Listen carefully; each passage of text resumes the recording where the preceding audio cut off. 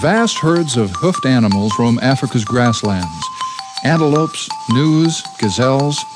In captivity, the young sometimes need special care. In the wild, they're left behind to become meat for predators. But here, they're hand-fed vitamins and baby formula by specially trained keepers. This baby blackbuck has just finished nursing.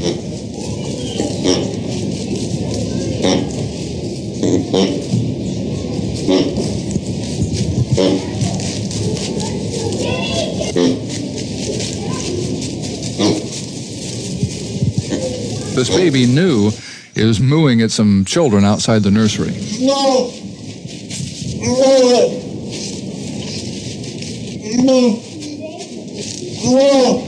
And here's a baby springbok.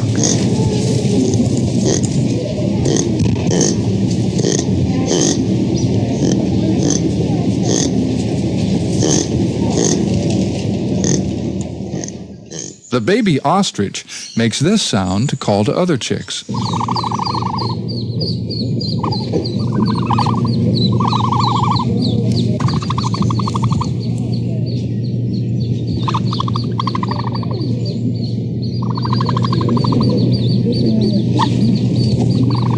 When I recorded the African hunting dog, it had been separated from the others for medical treatment and was mournfully howling.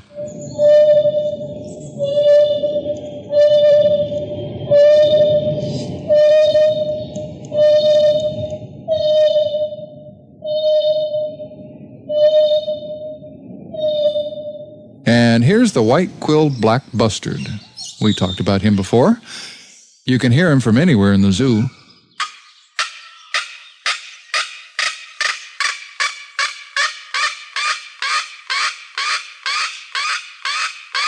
Prowling and pacing in his rocky enclosure is a black leopard.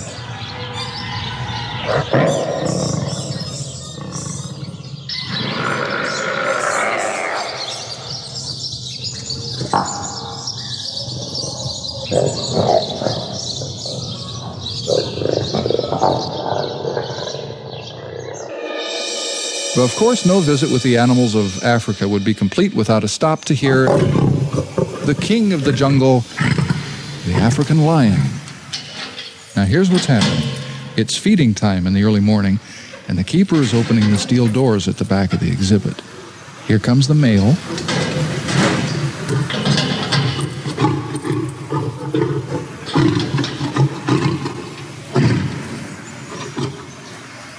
And now, the lioness.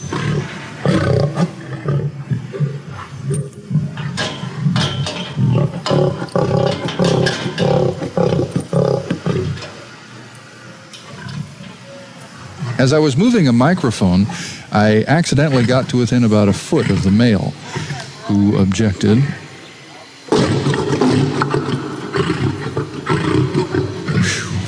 The hair on my neck stood straight up. When they're angry or agitated, you can hear their roars echo throughout the zoo.